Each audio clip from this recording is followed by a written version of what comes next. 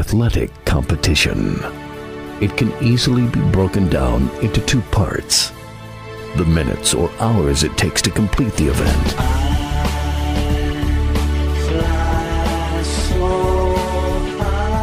then weeks, months, and years of joy or heartbreak.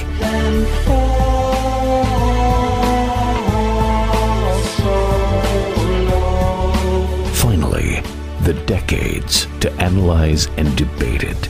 From the press box to press row, Donald Ware will break it all down for you with an in-depth look at historically black college athletics, as well as the biggest news stories and news makers of the day. It's time to talk the talk with those who walk the walk. From the press box to press row, here's your host, Donald Ware. Thank you for making Box to Row Radio and Sirius XM channels 141 and 142 a part of your day. I am your host, Donald Ware. We've got a good show lined up for you today. We got some really good guests lined up for you today as well, and so we'll talk a little bit more about those guests. We're getting down. First of all, when you look at the NBA, we're about 14 or 15 games through the season. That means we've played about 17% or so of the season already. It's kind of, I don't want to say it's interesting when you look at the NBA, right? While the NFL is kind of going on, the NFL is more of the showcase. I mean, you're going to have some NBA games that are going to be really, really good, some nationally televised games that are going to be really, really good. But at the end of the day, it's really all about the National Football League.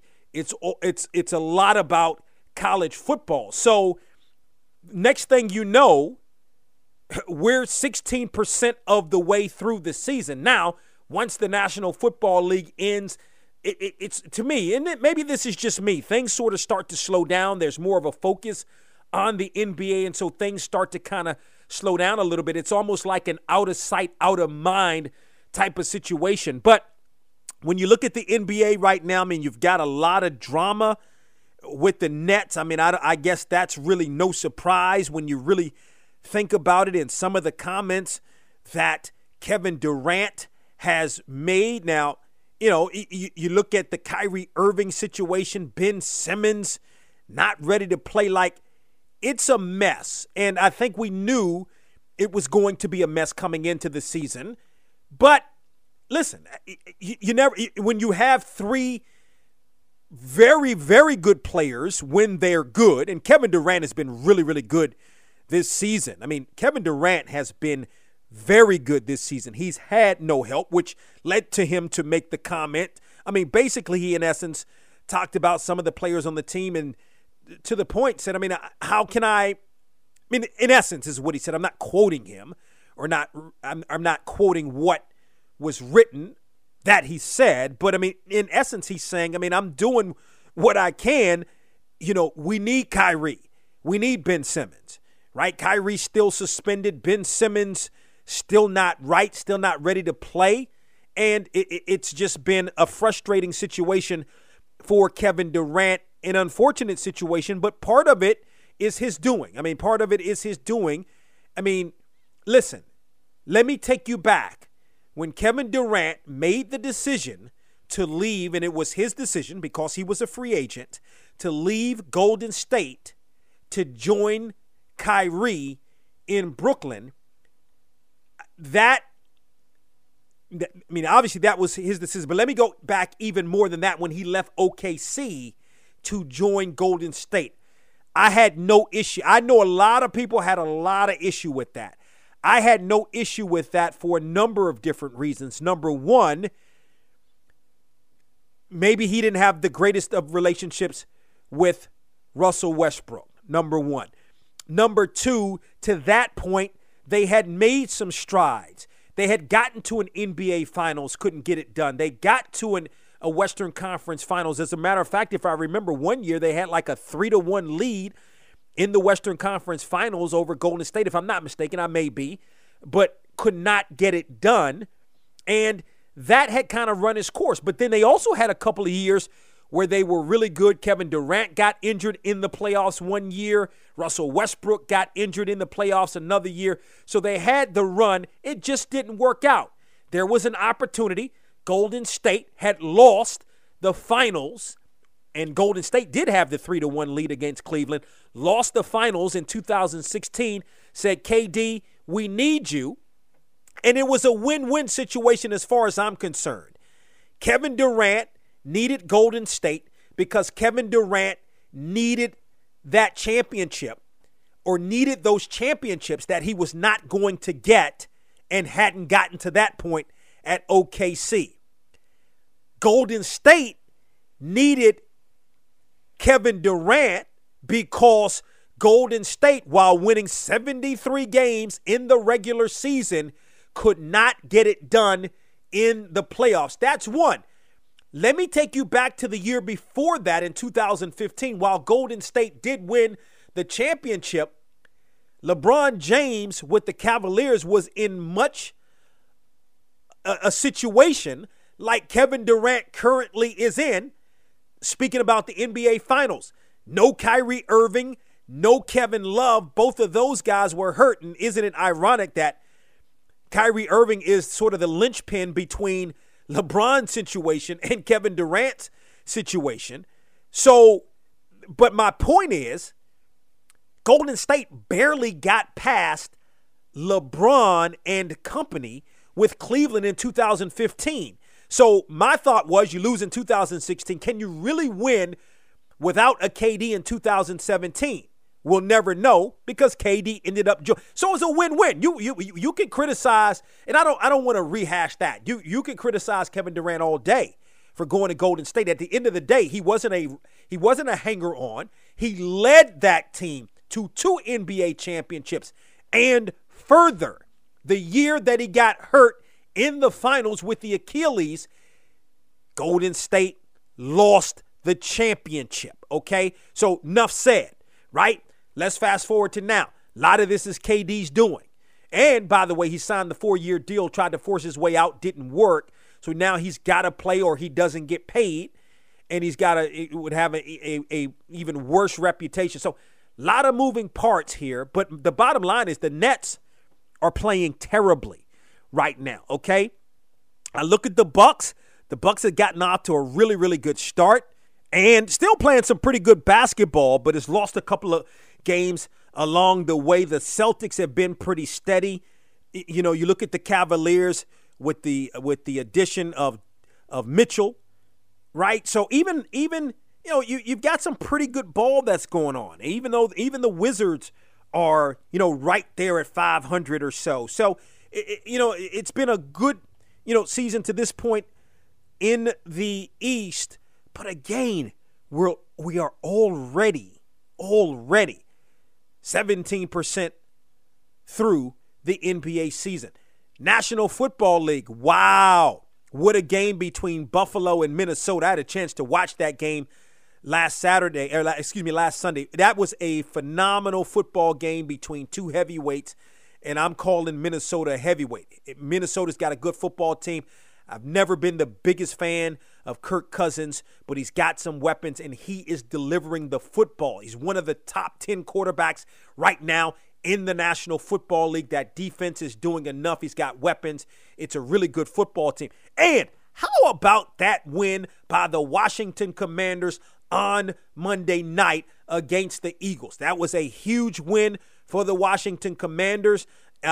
Listen, the Eagle, we can talk about a number of different things from that game. You can talk about the non-face mask call and all of that. At the end of the day, if you're the Eagles, you don't let a team like the Commanders kind of hang around. Now, of course, the Commanders, not a bad football team, been playing some really good defense ever since the Eagles, when the Eagles debacle, starting with the Dallas game, even though it was a loss, from that game up until this point, the Commanders have been playing some really, really good defense. So, I mean, I think you got to give them a lot of credit, and have put themselves back in the NFL or the NFC wild card race. So you got to give them a lot of credit. Just a lot going on, and the NFL obviously hot and heavy as we stand right now.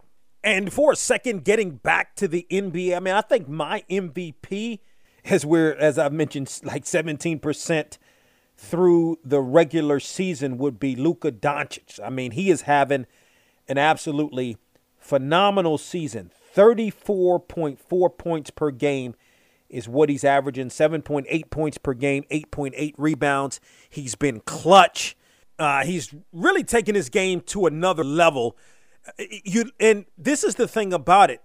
He played a lot of ball in Europe in the summertime, and I mean, I think he's gotten better for it. I mean, his game has even from last year, and he was really, really good last year. I mean, his game has grown exponentially even from last year. So he would be my MVP to this point in the NBA season. So let me set the table for you today in terms of guests here on the program. We're going to talk some HBCU football. Howard head football coach Larry Scott going to join us on the program. Now, North Carolina Central has wrapped up to play in Atlanta at the end of the season on December the 19th against the winner of the SWAC. But the Bison have an opportunity to gain a share of the MEAC championship with a victory over Morgan State on Saturday in Baltimore. So you're talking about the Eagles and Bison perhaps being tied for or getting a share of the MEAC championship. That's huge for the Bison because it hasn't been a great season, although the Bison has won 3 of its last 4 ball games. Also joining us today here on the program, Fayetteville State head football coach Richard Hayes. Finally, the Broncos winning the CIAA championship with the victory over Shawan. So sit back, relax, and enjoy the program as we roll on this weekend prior to Thanksgiving. There's a million MCs that claim they want some, but see, I create sounds that make your ears go numb. Peace to Shan Zab, yeah, you know how we go. My best friend Steven at the Home Depot. Laurelton is in the house, I can't forget Southside. The old Renaissance is the new Renaissance, standing on tradition while embracing the spirit of distinction. This is the Harlem Brewing Company. Uniquely crafted beer brewed to deliver a taste, a sound, and a feeling that can only be described in one way, Harlem style. So come and take a trip on the A Train with our Harlem Sugar Hill Golden Ale and our Harlem Renaissance Wit Beer, the neighborhood original. Sponsored by Harlem Beer Distributing North Carolina, served in Total Wine all over North Carolina, Fresh Market in North Carolina and Virginia, Weaver Street Market in Raleigh, Durham, Carrboro, and Hillsborough. You can also purchase in Durham at Zwelly's, Saltbox, Sam's Bottle Shop, and Bull McCabe's, and in Greensboro at Elm Street Lounge and Cooper's Ale House. Has someone in your family lost a job recently, and now you can't afford your mortgage payment? Or do you have a rental property and your tenants aren't paying you? We can come to the rescue and pay you cash for your home immediately. Yes, sell your home and get cash all over the phone without dealing with real estate agents or having to waste time showing your home to lukewarm buyers. You don't need to lose your house to foreclosure. If you have equity in your home, we'll buy your home and give you cash within days, all in a simple over-the-phone and virtual process. Call now before your situation gets worse. Sell a home you can't afford or just need anymore and get the cash you need today. Call this number now. Call 800-507-3116. 800-507-3116. 800-507-3116. That's 800-507-3116. The others pretend. You're listening to the show that brings you up close and personal. Up close and personal. Here's the man to bring it to you, Donald Ware.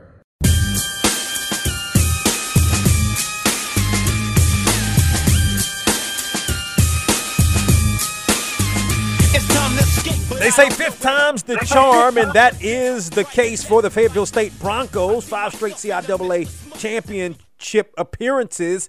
The previous 4 times unable to win. This time it was different. Last Saturday, 31-28 over Shawan. A game-winning field goal was the difference for the Broncos. In his 7th season as the head football coach at Fayetteville State is Richard Hayes, who joins us here on the program. The Broncos are going to take on Delta State in the first round of the Division II playoffs on Saturday. Coach Hayes, congratulations and welcome back to the program. Thanks so much, Don. I really appreciate it, and I'm glad to be speaking to you at this point in my life.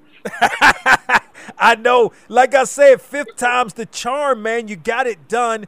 You know, your thoughts on the way your team played against Shawan in the CIAA championship game? Well, first, like I've always said, I'm going to give Coach Hall and Shawan much props, man. He's a really good offensive mind, and he had us on the ropes there a couple of times early in the first half.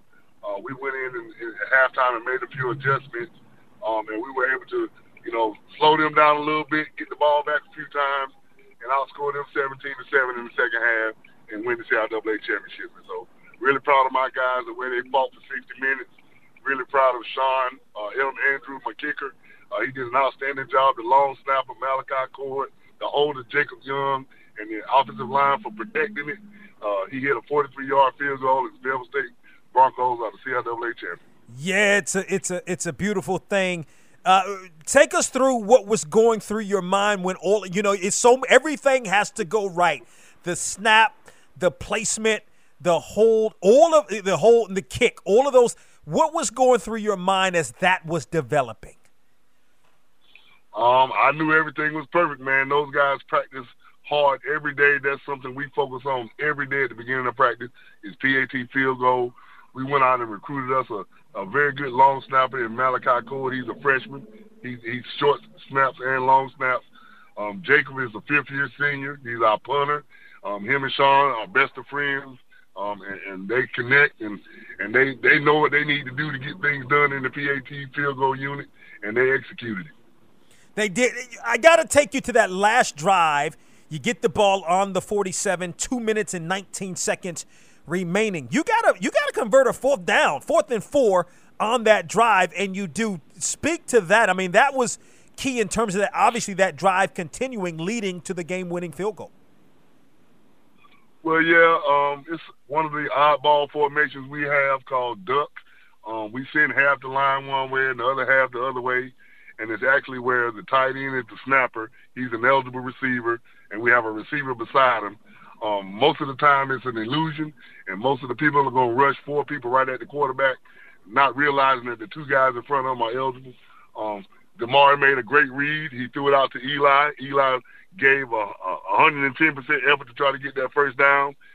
He got the first down, and then I think Damari made another pass to Cam Hansen, our tight end, and we got it within that 30-yard line range. And from there, we just knew Elton was going to hit it. Yeah, and he ultimately did. Damari Daniels, speak to his play in this game. 12 of 24, 188 yards, 2 touchdowns, 1 interception. He also had 43 yards rushing on the ground.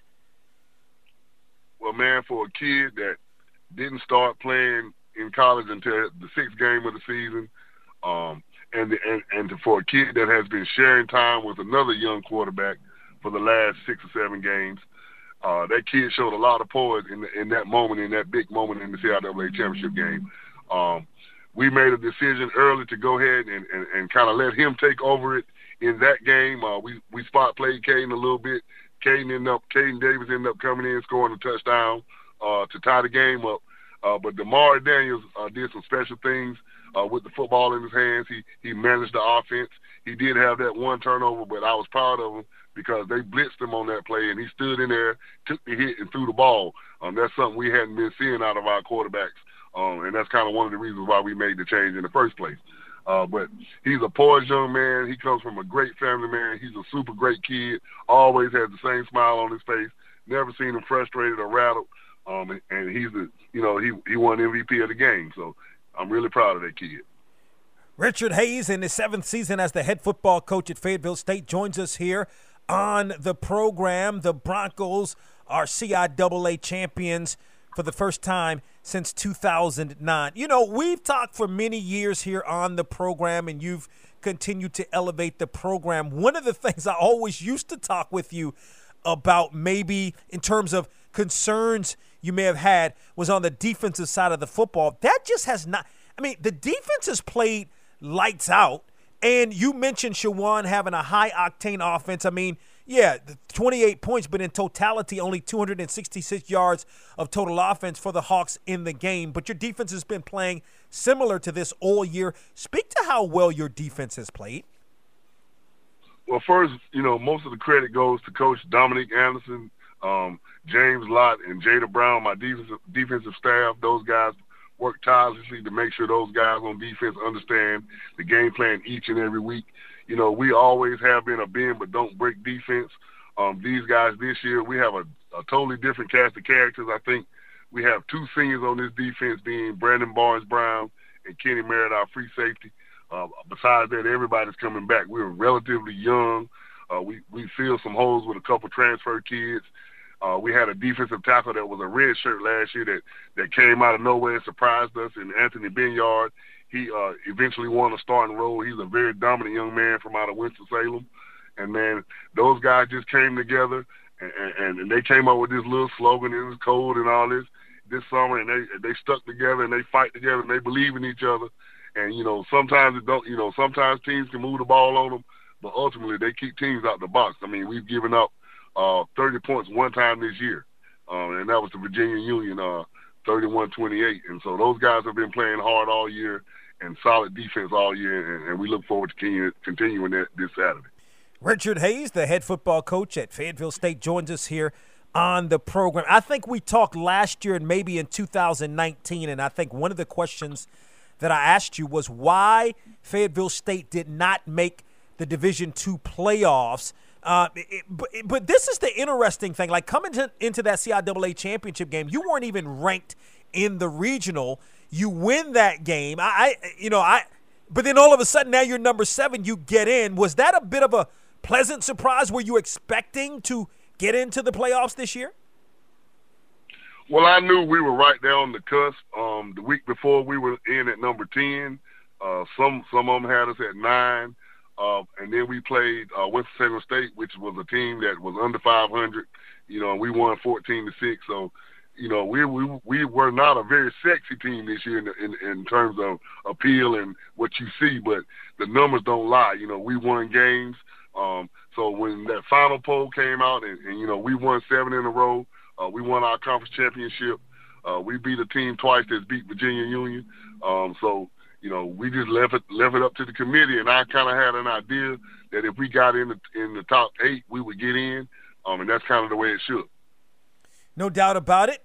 Let me switch gears a little bit on this program. I guess it's been about a month ago, Joshua Williams joined us. He had just made his first start, or actually a couple of weeks prior to that, he made his first start against Buffalo, held his own, got his first pick the following week against San Francisco. Speak to, what does that mean to you and to the program to have a young man like that is getting a lot of shine in his rookie season in the National Football League with the Chiefs? Man, we're really proud of Josh and everything he's accomplishing, and the way he's handling everything, man. It just shows you that he learned some lessons under us at Fayetteville State. He's growing up, and he's becoming a fine young man. He came home, I think when we played Shaw, they had a bye week, and he came and spent the entire weekend with the team. So that just, he could have been doing anything else in the world, but he chose to come back to Fayetteville State and give his former teammates some of his time, and we really appreciated that, and he's going to do great things, and, this is just the beginning for Josh, man. Josh is a very talented individual. Richard Hayes, the head football coach at Fayetteville State, joins us here on the program. A couple of more thoughts. Your thoughts, Delta State comes in with a record of 10-1. It's a perennial power. Your thoughts on some of the challenges that Delta State present? Well, number one, Delta State, like you said, they are a perennial power. They, but this is their first time making the D2 playoffs in a few years, I believe, since 2017. So I don't know how many of their guys actually have that type of experience. So that's one of the things we're talking about with our guys. Like, we're going in on the same playing field. even though they have the title and the history of it, you know, none of these guys that they have out there now really know anything, know anything about it or have that experience. So that's one of the things we've been talking about. But they have a dynamic offense, man. That quarterback, Patrick Shagog, man, he just got named Gulf South Offensive Player of the Year.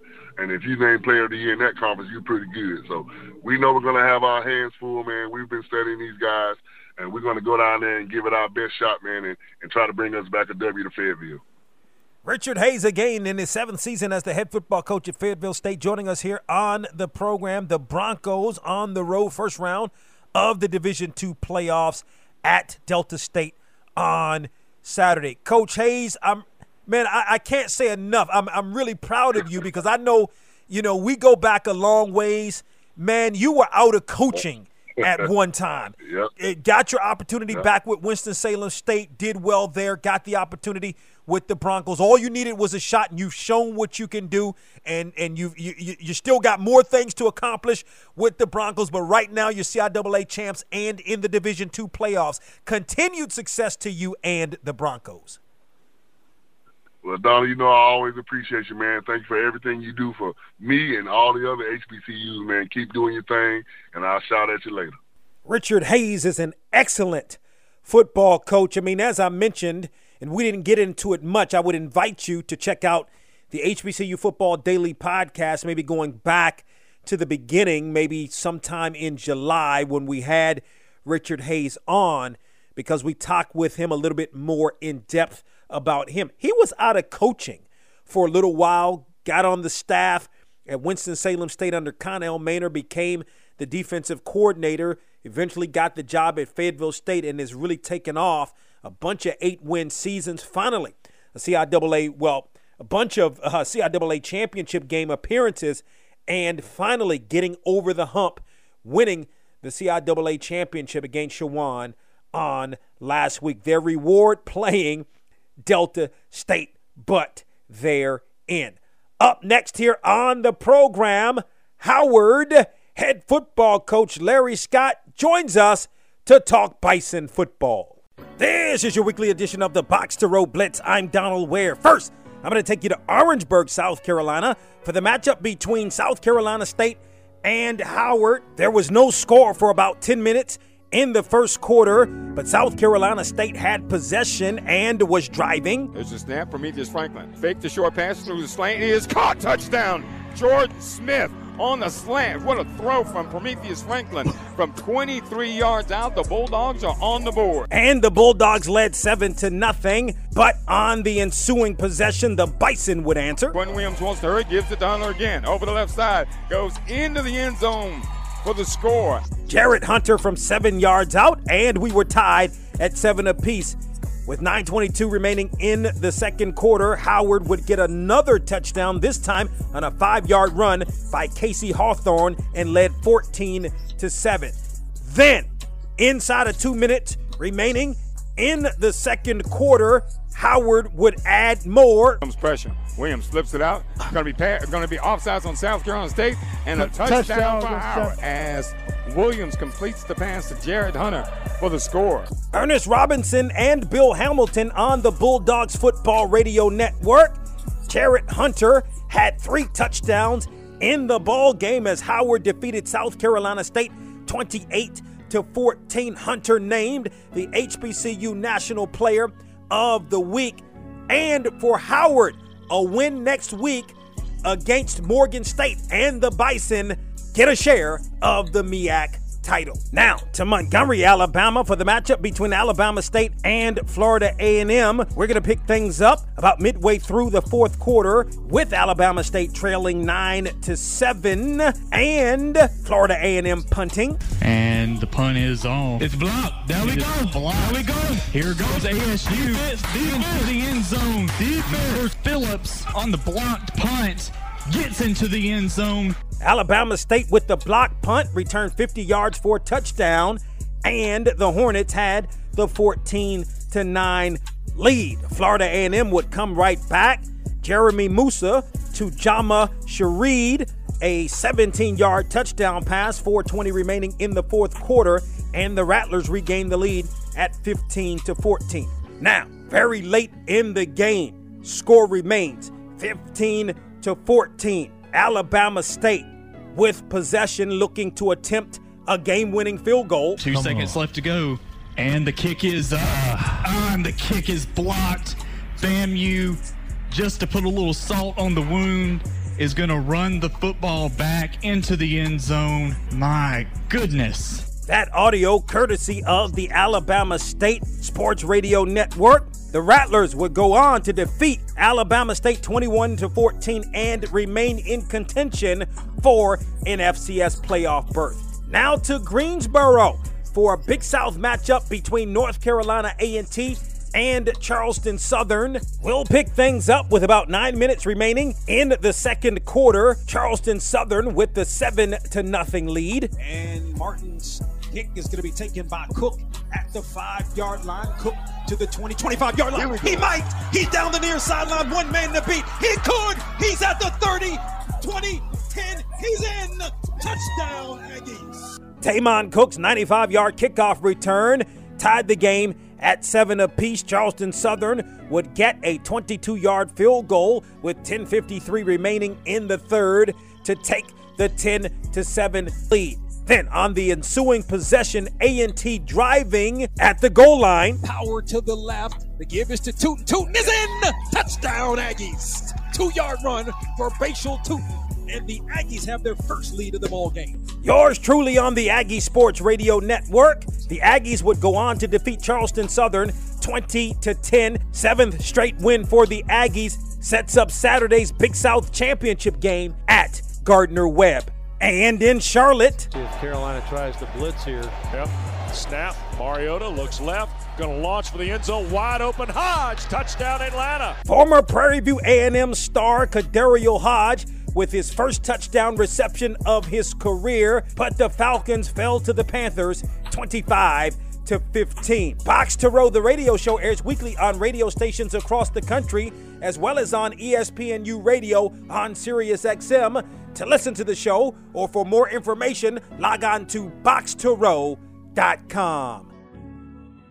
Let's keep things moving here on Box to Row. We're joined by a gentleman in his third season as the head football coach of Howard. The Bison have won 3 of the last 4 ball games, and get this, an opportunity to tie for the MEAC championship this weekend with a victory over Morgan State in Baltimore, as Larry Scott, again the head football coach at Howard, joins us here on the program. What's going on, Coach Scott?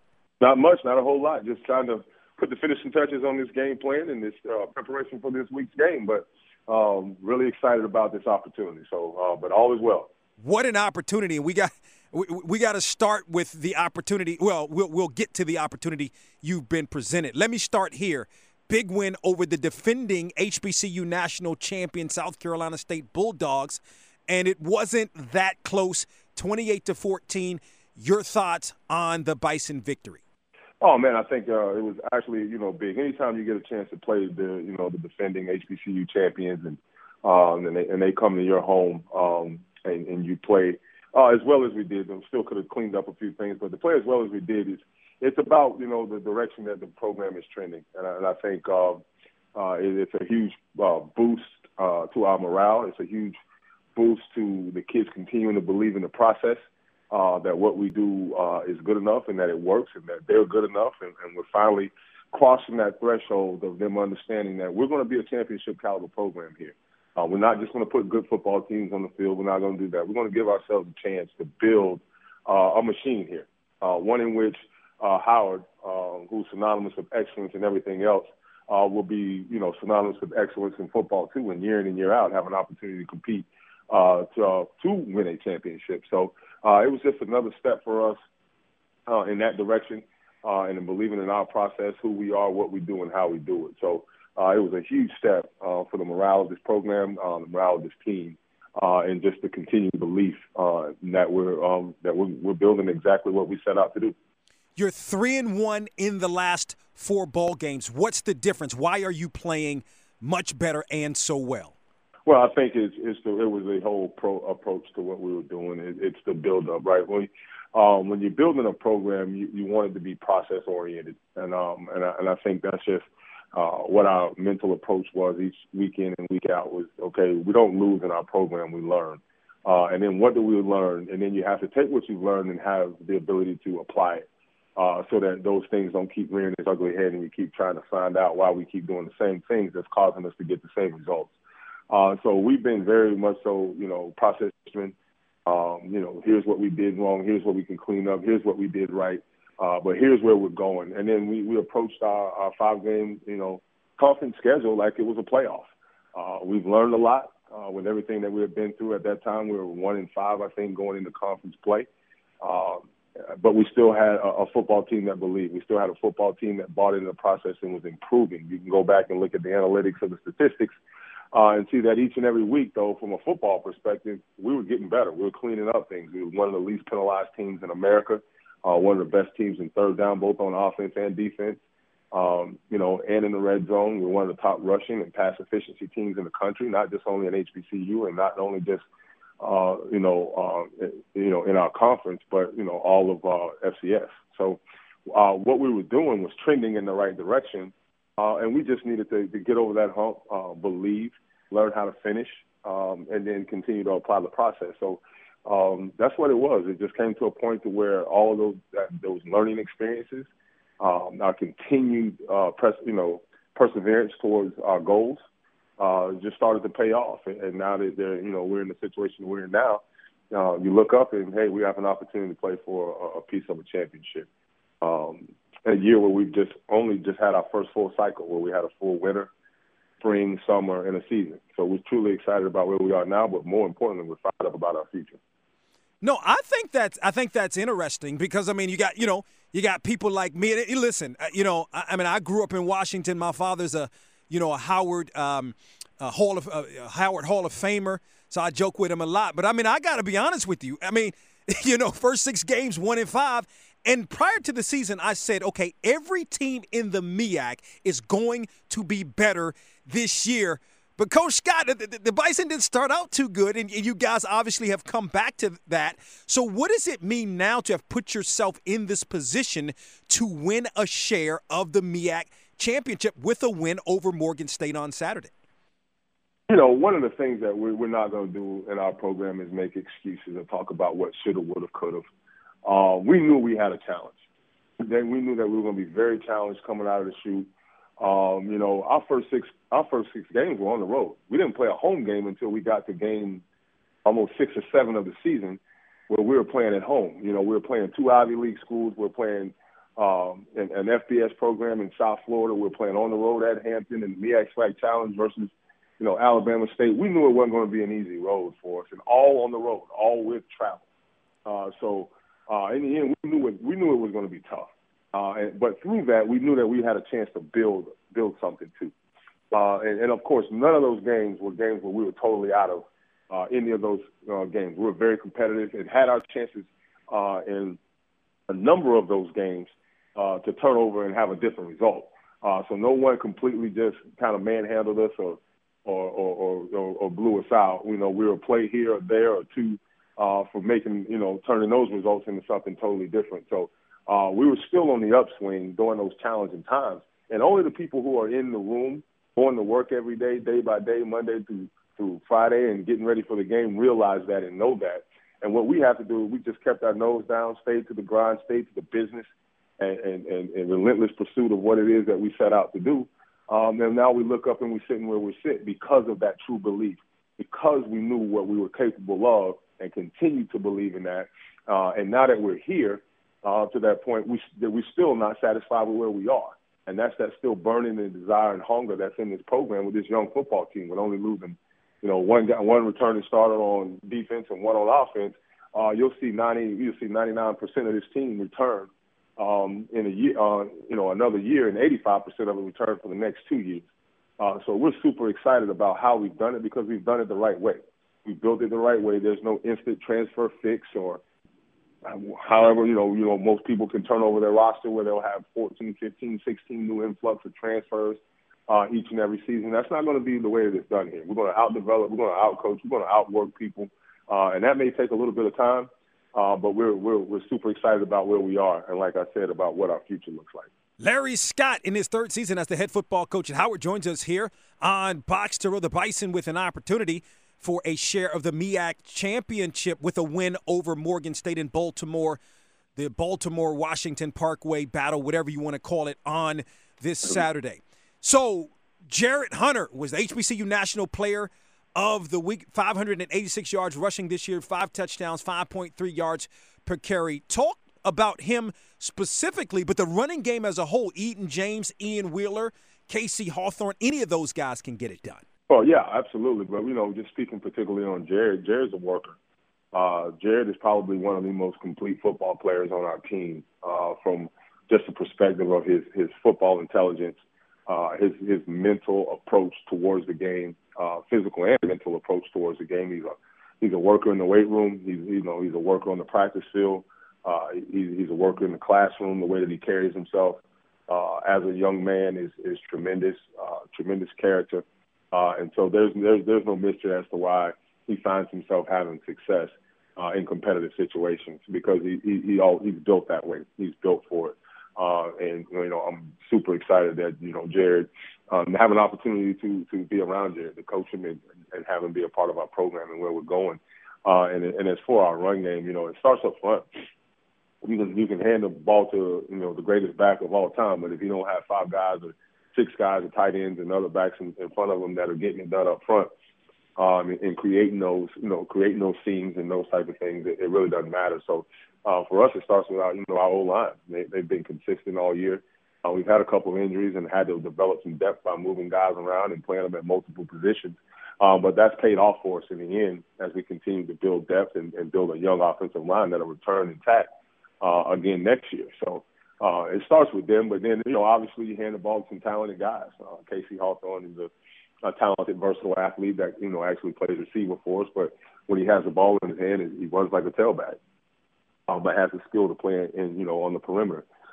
Eden James is young and as talented a back as, I've been around, that's still growing and developing and finding his way in college football with his transition, but sometimes don't even realize how he doesn't realize how naturally talented he is, and he's just out there making things happen off natural raw ability. And then you have a guy like Ian Wheeler who, has big time open field speed. He's a well put together back at 5'11", 6 foot, 200 and 205 pounds. But when in the open field, he's a guy that's capable of running. On our Catapult GPS, we've clocked him at times of 21.7, 22 miles an hour. So he's a guy that once he gets in the open field, his speed is his weapon. But he also can run for speed and balance. Larry Scott, the head football coach at Howard, joins us here on the program. You mentioned the offensive line has only given up 8 sacks this season. And so let me transition to Quentin Williams, your quarterback. 8 touchdowns to 3 interceptions in the last 4 games. Can you speak to how well he's playing?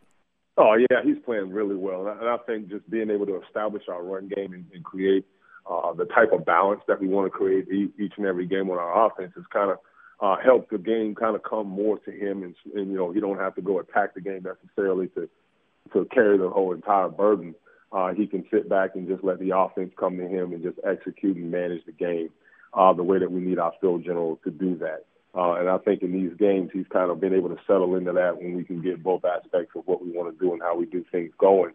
And then definitely we have, the skill guys and receivers out on the perimeter that can make it happen and get open and those type of things. And when he's seeing the field and feeling like he's, protected and he's comfortable in the pocket and seeing the game, we all know Q's very capable of up some really good numbers and putting us in great situations in our run checks and protections and all of those type of things, and which ultimately puts us in position to win a game. Last thought, what is it going to take to get the win in Baltimore against Morgan State to get a share of that MEAC championship? Our mindset just has to be we have to seize the moment. We don't have to do anything over and beyond our heads that we haven't been doing. We have a process here of preparation, and we just have to do what we do and do it better. We're not going to deviate from who we are and what our identity is. We have to believe and know that it's good enough. We have to go attack the week, and they've done a tremendous job of that since Sunday from our meetings and then our practices on Tuesday and Wednesday. And we got one more here today with it being, a red zone emphasis practice and just really focusing and honing in on the details, the small details and those type of things. And and understanding that, this moment is no bigger than any other moment. You don't rise to the occasion. You fall back on your training and how you've been built. And they're ready for this, and they're built the right way for this. And, it comes down to these games. It comes down to physicality and execution. Larry Scott, in his third season as the head football coach at Howard, joins us here on Box to Row. The Bison on the road on Saturday at Morgan State with a share of the MEAC championship hanging in the balance. Coach Scott, we appreciate the time. Good luck to you and the Bison. Thank you so very much. Appreciate you having us. You've got it, Coach Scott. We'll be back. Has someone in your family lost a job recently, and now you can't afford your mortgage payment? Or do you have a rental property and your tenants aren't paying you? We can come to the rescue and pay you cash for your home immediately. Yes, sell your home and get cash all over the phone without dealing with real estate agents or having to waste time showing your home to lukewarm buyers. You don't need to lose your house to foreclosure. If you have equity in your home, we'll buy your home and give you cash within days, all in a simple over-the-phone and virtual process. Call now before your situation gets worse. Sell a home you can't afford or just need anymore and get the cash you need today. Call this number now. Call 800-507-3116. 800-507-3116. 800-507-3116. That's 800-507-3116. The old Renaissance is the new Renaissance, standing on tradition while embracing the spirit of distinction. This is the Harlem Brewing Company. Uniquely crafted beer brewed to deliver a taste, a sound, and a feeling that can only be described in one way: Harlem style. So come and take a trip on the A Train with our Harlem Sugar Hill Golden Ale and our Harlem Renaissance Wit Beer, the neighborhood original. Sponsored by Harlem Beer Distributing North Carolina, served in Total Wine all over North Carolina, Fresh Market in North Carolina and Virginia, Weaver Street Market in Raleigh, Durham, Carrboro, and Hillsborough. You can also purchase in Durham at Zwelly's, Saltbox, Sam's Bottle Shop, and Bull McCabe's, and in Greensboro at Elm Street Lounge and Cooper's Ale House.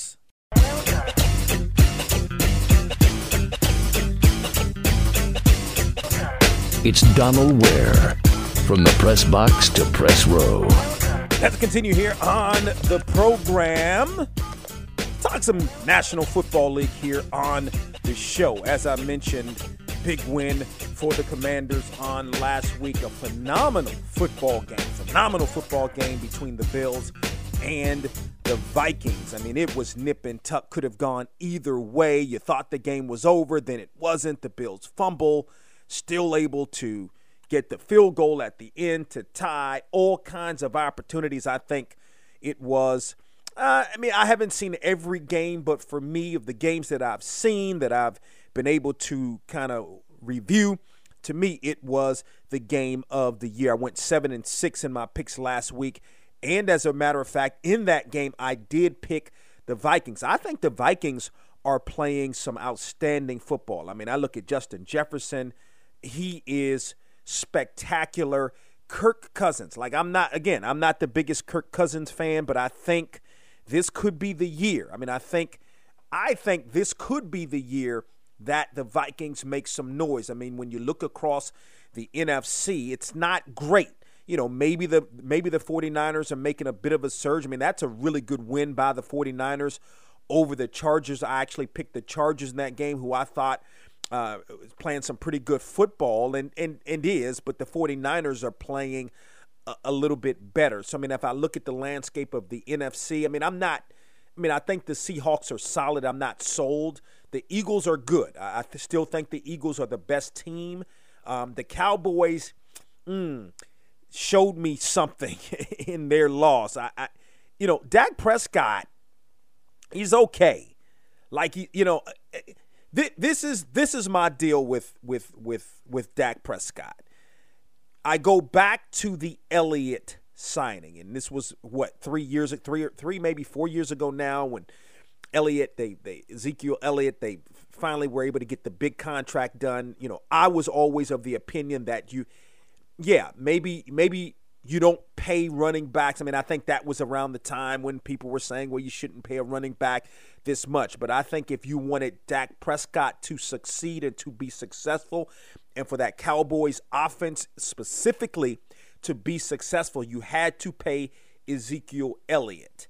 Well, the year they paid him, the Cowboys paid him, he was okay. But Dak really stepped up and had a good year. It was because of Dak that the Cowboys had the offense at least was good. Then the following year, he gets injured. He's on the way to having a really good season, and he gets injured.